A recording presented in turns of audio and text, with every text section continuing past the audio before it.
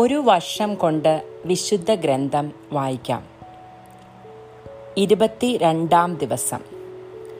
ഇന്ന് ഉൽപ്പത്തി പുസ്തകത്തിൽ നിന്നുള്ള 42-ഉം 43-ഉം അധ്യായങ്ങളും റോമാക്കാർക്ക് എഴുതിയ ലേഖനത്തിൽ നിന്നുള്ള 4-ാം അധ്യായവുമാണ് വായിക്കുന്നത്. ഉൽപ്പത്തി പുസ്തകം 42-ാം അധ്യായം. ജോസഫിന്റെ സഹോദരന്മാർ ഈജിപ്തിലേക്ക്. ഈജിപ്തിൽ ധാന്യമുണ്ടെന്നറിഞ്ഞപ്പോൾ യാക്കോബ് മക്കളോട് പറഞ്ഞു, നിങ്ങൾ എന്താണ് പരസ്പരം നോക്കി നിൽക്കുന്നത്? അവൻ തുടർന്നു, ഈജിപ്തിൽ ധാന്യമുണ്ടെന്ന് ഞാൻ കേട്ടു. നാം മരിക്കാതെ ജീവൻ നിലനിർത്താൻ വേണ്ടി അവിടെ പോയി നമുക്ക് വേണ്ട ധാന്യം വാങ്ങിക്കൊണ്ടുവരുവിൻ. ജോസഫിന്റെ 10 സഹോദരന്മാർ ധാന്യം വാങ്ങുവാൻ ഈജിപ്തിലേക്ക് പോയി. എന്നാൽ യാക്കോബ് ജോസഫിന്റെ സഹോദരനായ ബെഞ്ചമിനെ സഹോദരന്മാരുടെ കൂടെ വിട്ടില്ല. അവൻ എന്തെങ്കിലും അപകടം പിണയുമെന്ന് അവൻ ഭയപ്പെട്ടു. അങ്ങനെ ഇസ്രായേലിന്റെ മക്കളും മറ്റുള്ളവരുടെ കൂടെ ധാന്യം വാങ്ങുവാൻ പോയി. കാരണം കാനാൻ ദേശത്തും ക്ഷാമമായിരുന്നു. ജോസഫ് ആയിരുന്നു ഈജിപ്തിലെ അധികാരി. അവനാണ് നാട്ടുകാർക്കൊക്കെ ധാന്യം വിറ്റിരുന്നത്. ജോസഫിന്റെ സഹോദരന്മാർ വന്ന് അവനെ നിലം പറ്റെ താണു വണങ്ങി. ജോസഫ് സഹോദരന്മാരെ തിരിച്ചറിഞ്ഞു.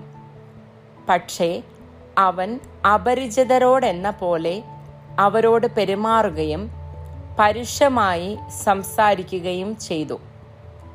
നിങ്ങൾ എവിടെ നിന്ന് വരുന്നു? അവൻ ചോദിച്ചു. അവർ പറഞ്ഞു, കാനാൻ ദേശത്ത് നിന്ന് ധാന്യം വാങ്ങുവാൻ വന്നവരാണ് ഞങ്ങൾ. ജോസഫ് തൻ്റെ സഹോദരന്മാരെ തിരിച്ചറിഞ്ഞെങ്കിലും അവർ അവനെ അറിഞ്ഞില്ല. അവരെക്കുറിച്ച് തനിക്കുണ്ടായ സ്വപ്നങ്ങൾ ജോസഫ് ഓർത്തു. അവൻ അവരോട് പറഞ്ഞു, നിങ്ങൾ ചാരന്മാരാണ്. നാടിൻ്റെ ബലക്ഷയം എവിടെയെന്ന് കണ്ടുപിടിക്കുവാൻ വന്നവരാണ്. അവർ പറഞ്ഞു, അല്ല യജമാനനെ, അങ്ങയുടെ ദാസർ ധാന്യം വാങ്ങുവാൻ വന്നവരാണ്. ഞങ്ങളെല്ലാവരും ഒരാളുടെ മക്കളാണ്. ഞങ്ങൾ സത്യസന്ധരാണ്. അങ്ങയുടെ ദാസന്മാർ ചാരന്മാരല്ല.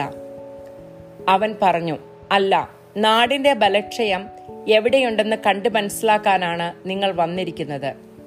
അവർ പറഞ്ഞു, അങ്ങയുടെ ദാസന്മാരായ ഞങ്ങൾ 12 സഹോദരന്മാരാണ്. കാനാൻ ദേശത്തുള്ള ഒരുവന്റെ പുത്രന്മാർ. ഏറ്റവും ഇളയവൻ ഇപ്പോൾ ഞങ്ങളുടെ പിതാവിന്റെ കൂടെയാണ്. ഒരാൾ ജീവിച്ചിരിപ്പില്ല. ജോസഫ് അവരോട് പറഞ്ഞു, ഞാൻ പറഞ്ഞതാണ് വാസ്തവം. നിങ്ങൾ ചാരന്മാർ തന്നെ. ഫറവോയുടെ ജീവനെ പ്രതി സത്യം, നിങ്ങളുടെ ഏറ്റവും ഇളയ സഹോദരനെ ഇവിടെ കൊണ്ടുവന്നിട്ടല്ലാതെ നിങ്ങൾ ഈ നാട് വിട്ടു പോവുകയില്ല. ഇതുവഴി നിങ്ങളുടെ സത്യാവസ്ഥ ഞാൻ മനസ്സിലാക്കും. നിങ്ങളിൽ ഒരാളെ പറഞ്ഞയക്കുക. അവൻ ചെന്ന് നിങ്ങളുടെ സഹോദരനെ കൂട്ടിക്കൊണ്ടുവരട്ടെ. അതുവരെ നിങ്ങളെ ഞാൻ തടവിലിടും. അങ്ങനെ നിങ്ങളുടെ വാക്കുകൾ ശരിയാണെന്നും നിങ്ങൾ സത്യസന്ധരാണെന്നും തെളിയിക്കപ്പെടണം. അല്ലെങ്കിൽ ഫറവോയുടെ ജീവനാണേ സത്യം, നിങ്ങൾ ചാരന്മാരാണ്. അവൻ അവരെയെല്ലാം 3 ദിവസം തടവിൽ പാർപ്പിച്ചു. 3-ാം ദിവസം ജോസഫ് അവരോട് പറഞ്ഞു, ഞാൻ പറയുന്നത് പോലെ ചെയ്യുക, എങ്കിൽ നിങ്ങൾ ജീവിക്കും. കാരണം ദൈവഭയമുള്ളവനാണ് ഞാൻ. സത്യസന്ധരെങ്കിൽ സഹോദരന്മാരായ നിങ്ങളിൽ ഒരുവൻ ഇവിടെ തടവിൽ കിടക്കട്ടെ. മറ്റുള്ളവർ നിങ്ങളുടെ വീട്ടിലെ പട്ടിണി അകറ്റുവാൻ ധാന്യവും കൊണ്ടുപോകട്ടെ. നിങ്ങളുടെ ഇളയ സഹോദരനെ എൻ്റെ അടുക്കൽ കൊണ്ടുവരിക. അപ്പോൾ നിങ്ങൾ പറയുന്നത് നേരെന്ന് തെളിയും. നിങ്ങൾക്ക് മരിക്കേണ്ടി വരികയില്ല. അവർ അപ്രകാരം ചെയ്തു. അവർ തമ്മിൽ പറഞ്ഞു, ഇത് നമ്മുടെ സഹോദരനോട് നാം ചെയ്തതിൻ്റെ ഫലമാണ് തീർച്ച. അവൻ അന്ന് കേണപേക്ഷിച്ചിട്ടും അവന്റെ പ്രാണസങ്കടം കണ്ടിട്ടും നമ്മൾ അവന് ചെവി കൊടുത്തില്ല. അതുകൊണ്ടാണ് ഈ ദുരിതം നമ്മൾക്കിപ്പോൾ വന്നിരിക്കുന്നത്. അപ്പോൾ റൂബൻ പറഞ്ഞു, കുട്ടിക്കെതിരെ തെറ്റ് ചെയ്യരുതെന്ന് ഞാൻ അന്ന് പറഞ്ഞില്ലേ, നിങ്ങൾ അത് കേട്ടില്ല. അവന്റെ രക്തം ഇപ്പോൾ പകരം ചോദിക്കുകയാണ്. തങ്ങൾ പറഞ്ഞത് ജോസഫിന് മനസ്സിലായെന്ന് അവർ അറിഞ്ഞില്ല. കാരണം ഒരു ദിബ്വാഷിയുടെ സഹായത്തോടെയാണ് അവർ ജോസഫുമായി സംസാരിച്ചത്. ജോസഫ് അവരുടെ അടുത്ത് നിന്ന് മാറിപ്പോയി കരഞ്ഞു. തിരിച്ചു വന്ന് അവരുമായി സംസാരിച്ചു. അവരുടെ കൂട്ടത്തിൽ നിന്ന് അവർ കാണെ ശിമയോനെ പിടിച്ച് ബന്ധിച്ചു. അവരുടെ ചാക്കുകളിൽ ധാന്യം നിറയ്ക്കുവാനും ഓരോരുത്തരുടെ ചാക്കിലും അവനവന്റെ പണം തിരികെ വെക്കാനും യാത്രയ്ക്ക് വേണ്ടത് കൊടുക്കുവാനും അവൻ കൽപ്പിച്ചു. ഭൃത്യർ അങ്ങനെ ചെയ്തു. ധാന്യം കഴുതപ്പുറത്ത് കയറ്റി അവർ യാത്ര തിരിച്ചു. വഴി അമ്പലത്തിൽ വെച്ച് കഴുതയ്ക്ക് തീറ്റ കൊടുക്കുവാൻ അവരിലുള്ള ഒരാൾ ചാക്ക് തുറന്നപ്പോൾ താൻ കൊടുത്ത പണം ചാക്കിന്റെ മുകൾ ഭാഗത്ത് ഇരിക്കുന്നത് കണ്ടു. അവൻ സഹോദരന്മാരോട് പറഞ്ഞു, എന്റെ പണം ചാക്കിൽ തന്നെ തിരികെ വച്ചിരിക്കുന്നു. ഇത് കേട്ടപ്പോൾ അവരുടെ ഹൃദയം സ്തംഭിച്ചു പോയി. പേടിച്ചു വിറച്ച മുഖത്തോട് മുഖം നോക്കിക്കൊണ്ട് അവർ പറഞ്ഞു, എന്താണ് ദൈവം നമ്മോട് ചെയ്തിരിക്കുന്നത്? കാനാൻ ദേശത്ത് തങ്ങളുടെ പിതാവായ യാക്കോബിന്റെ അടുത്ത് തിരിച്ചെത്തിയപ്പോൾ നടന്നതെല്ലാം അവർ അവനോട് പറഞ്ഞു. നാടിന്റെ അധിപൻ ഞങ്ങളോട് വളരെ പരുഷമായി സംസാരിച്ചു. നാട്ടിൽ ചാരവൃത്തിക്കെത്തിയവരായി അവൻ ഞങ്ങളെ കണക്കാക്കി. ഞങ്ങൾ അവനോട് പറഞ്ഞു, ഞങ്ങൾ സത്യസന്ധരാണ്, ചാരന്മാരല്ല. ഒരേ പിതാവിന്റെ പുത്രന്മാരായ 12 സഹോദരന്മാരാണ് ഞങ്ങൾ. ഒരുവൻ ജീവിച്ചിരിപ്പില്ല. ഇളയവൻ കാനാൻ ദേശത്തെ പിതാവിന്റെ കൂടെയുണ്ട്. അപ്പോൾ നാടിന്റെ അധിപനായ ആ മനുഷ്യൻ പറഞ്ഞു, നിങ്ങൾ സത്യസന്ധരാണോ എന്ന് എനിക്കറിയാൻ വേണ്ടി നിങ്ങളിൽ ഒരാളെ എൻ്റെ അടുത്തേക്ക് നിർത്തുവിൻ. മറ്റുള്ളവർ വീട്ടിലെ ക്ഷാമം അകറ്റുവാൻ ധാന്യവും വാങ്ങിക്കൊണ്ടു പോകുവിൻ. നിങ്ങളുടെ ഇളയ സഹോദരനെ എൻ്റെ അടുക്കൽ കൊണ്ടുവരിക. അപ്പോൾ നിങ്ങൾ ചാരന്മാരല്ല, സത്യസന്ധരാണെന്ന് എനിക്ക് ബോധ്യമാകും. അപ്പോൾ നിങ്ങളുടെ സഹോദരനെ ഞാൻ വിട്ടുതരാം. നിങ്ങൾക്ക് ഈ നാട്ടിൽ കച്ചവടം നടത്തുകയും ആകാം. അവർ ചാക്കഴിച്ച് ധാന്യം കുടഞ്ഞപ്പോൾ ഓരോരുത്തരുടെയും പണക്കിഴി അവനവന്റെ ചാക്കിലുണ്ടായിരുന്നു. അവരും അവരുടെ പിതാവും ഇത് കണ്ട് ഭയപ്പെട്ടു. യാക്കോബ് വിലപിച്ചു, എൻ്റെ മക്കളെ നിങ്ങൾ എനിക്ക് നഷ്ടപ്പെടുത്തി. ജോസഫ് നഷ്ടപ്പെട്ടു, ശിമയോനും പോയി. ഇനി നിങ്ങൾ ബെഞ്ചമിനെയും കൊണ്ടുപോകും. എല്ലാം എനിക്ക് പ്രതികൂലമായിരിക്കുന്നു. റൂബൻ പിതാവിനോട് പറഞ്ഞു, ഞാൻ അവനെ തിരികെ കൊണ്ടുവന്നില്ലെങ്കിൽ എൻ്റെ മക്കളെ 2 പേരെയും കൊന്നുകൊള്ളുക. അവനെ എൻ്റെ കയ്യിൽ ഏൽപ്പിക്കുക. ഞാൻ അവനെ അങ്ങയുടെ അടുത്ത് തിരികെ കൊണ്ടുവന്നോളാം. യാക്കോബ് മറുപടി പറഞ്ഞു, എൻ്റെ മകൻ നിങ്ങളുടെ കൂടെ പോരില്ല. അവൻ്റെ സഹോദരൻ മരിച്ചുപോയി. ഇനി അവൻ മാത്രമേ ഉള്ളൂ. വഴിക്ക് വെച്ച് അവൻ എന്തെങ്കിലും സംഭവിച്ചാൽ തല നരച്ച് എന്നെ നിങ്ങൾ ദുഃഖത്തോടെ പാതാളത്തിലേക്ക് തള്ളിവിടും. 43-ാം അധ്യായം. ബെഞ്ചമിനും ഈജിപ്തിലേക്ക്. നാട്ടിൽ ക്ഷാമം കൊടുമ്പിരി കൊണ്ടു. ഈജിപ്തിൽ നിന്ന് കൊണ്ടുവന്ന ധാന്യം തീർന്നപ്പോൾ അവരുടെ പിതാവ് പറഞ്ഞു, നിങ്ങൾ വീണ്ടും പോയി കുറച്ച് ധാന്യം കൂടി വാങ്ങിക്കൊണ്ടുവരുവിൻ. അപ്പോൾ യൂദാ പറഞ്ഞു, അനുജനെ കൂടാതെ വന്നാൽ നിങ്ങൾക്ക് എന്നെ കാണുവാൻ സാധിക്കുകയില്ല എന്ന് അവൻ ഞങ്ങളോട് തീർത്ത് പറഞ്ഞിട്ടുണ്ട്. ഞങ്ങളുടെ സഹോദരനെ കൂടെ അയക്കാമെങ്കിൽ ഞങ്ങൾ പോയി ധാന്യം വാങ്ങിക്കൊണ്ടുവരാം. അങ്ങ് അവനെ അയക്കുന്നില്ലെങ്കിൽ ഞങ്ങൾ പോകുന്നില്ല. കാരണം അനുജനെ കൂടാതെ വന്നാൽ നിങ്ങൾക്ക് എന്നെ കാണാൻ സാധിക്കുകയില്ല എന്ന് അവൻ പറഞ്ഞിട്ടുണ്ട്. ഇസ്രായേൽ ചോദിച്ചു, നിങ്ങൾക്ക് ഒരു സഹോദരൻ കൂടിയുണ്ടെന്ന് അവനോട് പറഞ്ഞ് എന്നെ ദ്രോഹിച്ചത് എന്തിന്? അവർ മറുപടി പറഞ്ഞു, അവൻ ഞങ്ങളെയും ബന്ധുക്കളെയും കുറിച്ച് വളരെ വിശദമായി അന്വേഷിച്ചു. നിങ്ങളുടെ പിതാവ് ജീവിച്ചിരിക്കുന്നോ? നിങ്ങൾക്ക് വേറെ സഹോദരനുണ്ടോ? അവന് ഞങ്ങൾ മറുപടി നൽകുകയും ചെയ്തു. എന്നാൽ സഹോദരനെയും കൂട്ടിക്കൊണ്ടുവരുവിനെന്ന് അവൻ പറയുമെന്ന് ഞങ്ങൾക്ക് ഊഹിക്കുവാൻ കഴിയുമായിരുന്നു.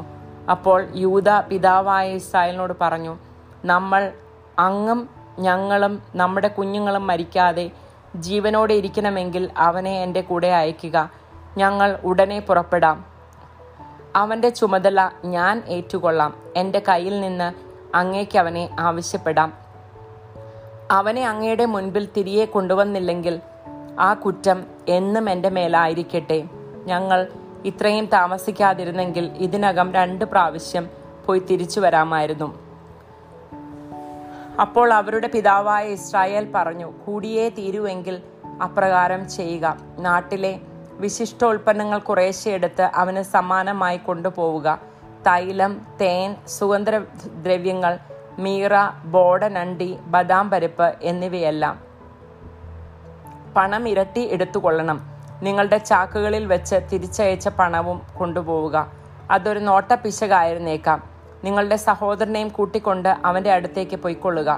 സർവശക്തനായ ദൈവം അവൻ്റെ മുൻപിൽ നിങ്ങളോട് കാരുണ്യം കാണിക്കട്ടെ. അവൻ നിങ്ങളുടെ സഹോദരനെയും ബെഞ്ചമിനെയും തിരിച്ചയക്കട്ടെ.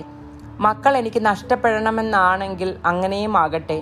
സമ്മാനവും ഇരട്ടി തുകയും എടുത്ത് ബെഞ്ചമിനോട് കൂടി അവർ ഈജിപ്തിലെത്തി ജോസഫിന്റെ മുൻപിൽ ഹാജരായി.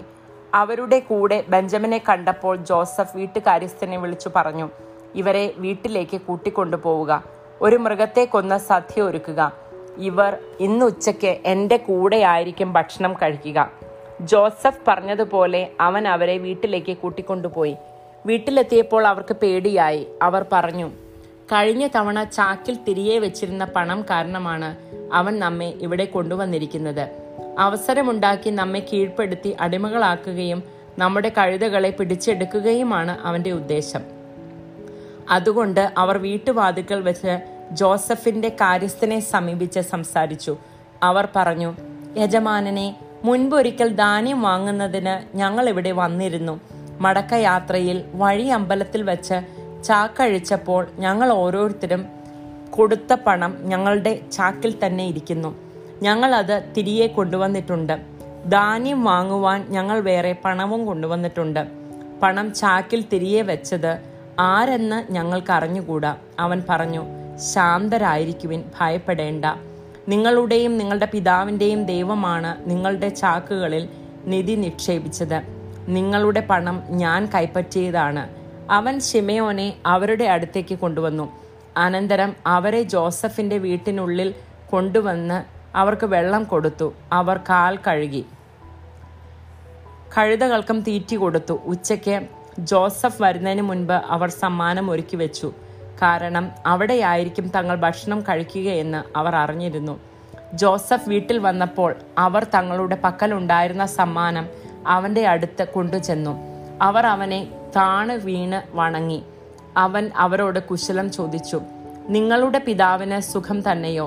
നിങ്ങൾ പറഞ്ഞ ആ വൃദ്ധൻ ഇപ്പോഴും ജീവിച്ചിരിക്കുന്നുവോ? അവർ പറഞ്ഞു, അങ്ങയുടെ ദാസനായ ഞങ്ങളുടെ പിതാവിന് സുഖം തന്നെ. അദ്ദേഹം ജീവനോടിരിക്കുന്നു. അവർ കുനിഞ്ഞ് അവനെ വണങ്ങി. അവൻ തലയുയർത്തി നോക്കിയപ്പോൾ തൻ്റെ സഹോദരൻ ബെഞ്ചമിനെ കണ്ടു, തൻ്റെ അമ്മയുടെ മകൻ. അവൻ പറഞ്ഞു, ഇവനാണോ നിങ്ങൾ പറഞ്ഞ ഇളയ സഹോദരൻ? മകനെ, ദൈവം നിന്നോട് കരുണ കാണിക്കട്ടെ. തൻ്റെ സഹോദരനെ പ്രതി ഹൃദയം തേങ്ങിയപ്പോൾ ജോസഫ് കരയാനൊരിടം നോക്കി. കിടപ്പറയിൽ പ്രവേശിച്ച് അവൻ കരഞ്ഞു. അവൻ മുഖം കഴുകി പുറത്തു വന്ന് തന്നെ തന്നെ നിയന്ത്രിച്ചുകൊണ്ട് പറഞ്ഞു, ഭക്ഷണം വിളമ്പുക.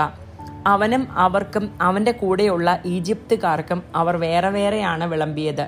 കാരണം ഈജിപ്തുകാർ യഹൂദരുടെ കൂടെ ഭക്ഷണം കഴിക്കാറില്ല.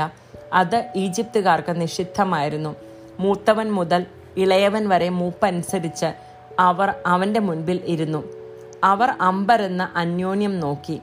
ജോസഫ് തൻ്റെ ആഹാരത്തിൽ നിന്ന് ഓരോ പങ്ക് അവർക്ക് കൊടുത്തു. എന്നാൽ ബെഞ്ചമിൻ്റെ പങ്ക് മറ്റുള്ളവരുടെ 5 ഇരട്ടിയായിരുന്നു. അവർ കുടിച്ച് അവനോടൊപ്പം ഉല്ലസിച്ചു. പുതിയ നിയമത്തിൽ നിന്നുള്ള വായന.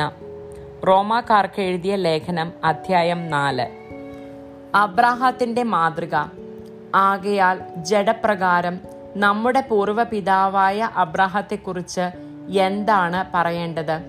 അബ്രാഹാം പ്രവൃത്തികളാലാണ് നീതീകരിക്കപ്പെട്ടതെങ്കിൽ അവന് അഭിമാനത്തിന് വകയുണ്ട്, ദൈവസന്നിധിയിലല്ലെന്ന് മാത്രം. വിശുദ്ധ ലിഖിതം പറയുന്നത് എന്താണ്?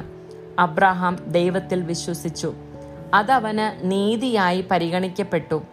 ജോലി ചെയ്യുന്നവന്റെ കൂലി കണക്കാക്കപ്പെടുന്നത് ദാനമായിട്ടല്ല, അവകാശമായിട്ടാണ്. പ്രവൃത്തികൾ കൂടാതെ തന്നെ പാപിയെ നീതീകരിക്കുന്നവനിൽ വിശ്വസിക്കുന്നവന്റെ വിശ്വാസം നീതിയായി പരിഗണിക്കപ്പെടുന്നു. പ്രവൃത്തികൾ നോക്കാതെ തന്നെ നീതിമാനെന്ന് ദൈവം പരിഗണിക്കുന്നവന്റെ ഭാഗ്യം ദാവീദ് വർണ്ണിക്കുന്നു. അതിക്രമങ്ങൾക്ക് മാപ്പും പാപങ്ങൾക്ക് മോചനവും ലഭിച്ചവൻ ഭാഗ്യവാൻ.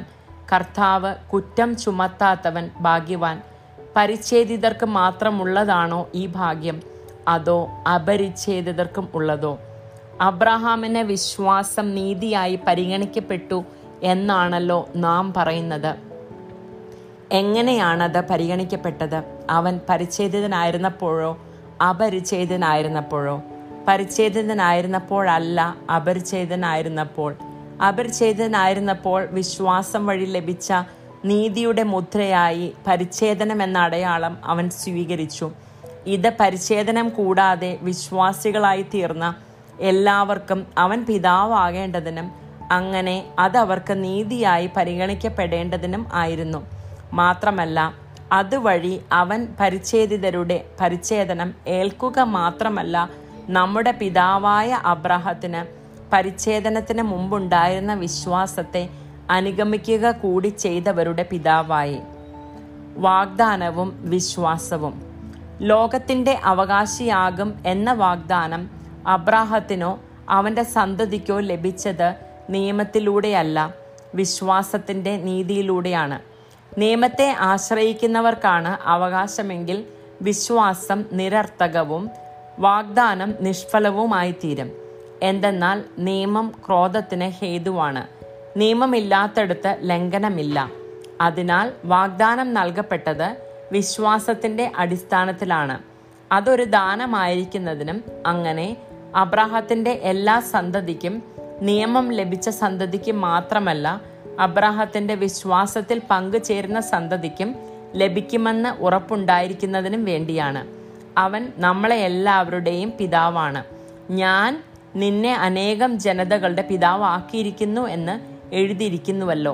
മരിച്ചവർക്ക് ജീവനും അസ്തിത്വമില്ലാത്തവയ്ക്ക് അസ്തിത്വവും നൽകുന്നവന്റെ മുൻപിൽ അവൻ വിശ്വാസമർപ്പിച്ച ദൈവത്തിൻ്റെ സന്നിധിയിൽ ഉറപ്പുള്ളതായിരുന്നു ഈ വാഗ്ദാനം. നിന്റെ സന്തതി ഇപ്രകാരമായിരിക്കുമെന്ന് പറയപ്പെട്ടുന്നതിനനുസരിച്ച് ഞാൻ അനേകം ജനതകളുടെ പിതാവാകുമെന്ന് പ്രതീക്ഷയ്ക്ക് സാധ്യതയില്ലാതിരുന്നിട്ടും പ്രതീക്ഷയോടെ അവൻ വിശ്വസിച്ചു. 100 വയസ്സായ തൻ്റെ ശരീരം മൃതപ്രായമായിരിക്കുന്നുവെന്നും സാറയുടെ ഉദരം വന്യമാണെന്നും അറിയാമായിരുന്നിട്ടും അവൻ്റെ വിശ്വാസം ദുർബലമായില്ല. വിശ്വാസമില്ലാത്തവനെ പോലെ ദൈവത്തിൻ്റെ വാഗ്ദാനത്തിനെതിരായി അവൻ ചിന്തിച്ചില്ല. മറിച്ച് ദൈവത്തെ മഹത്വപ്പെടുത്തിക്കൊണ്ട് അവൻ വിശ്വാസത്താൽ ശക്തി പ്രാപിച്ചു. വാഗ്ദാനം നിറവേറ്റാൻ ദൈവത്തിന് കഴിയുമെന്ന് അവന് പൂർണ്ണ ബോധ്യമുണ്ടായിരുന്നു. അതുകൊണ്ടാണ് അവൻ്റെ വിശ്വാസം അവന് നീതിയായി പരിഗണിക്കപ്പെട്ടത്. അവനത് നീതിയായി പരിഗണിക്കപ്പെട്ടു എന്നെഴുതിയിരിക്കുന്നത് അവനെ സംബന്ധിച്ച് മാത്രമല്ല, നമ്മെ സംബന്ധിച്ചു കൂടെയാണ്. നമ്മുടെ പാപങ്ങളുടെ മോചനത്തിനായി മരണത്തിന് ഏൽപ്പിക്കപ്പെടുകയും നമ്മുടെ നീതീകരണത്തിനായി ഉയർപ്പിക്കപ്പെടുകയും ചെയ്ത നമ്മുടെ കർത്താവായ യേശുവിനെ മരിച്ചവരിൽ നിന്ന് ഉയർപ്പിച്ചവനിൽ വിശ്വസിക്കുന്ന നമുക്കും അത് നീതിയായി പരിഗണിക്കപ്പെടും.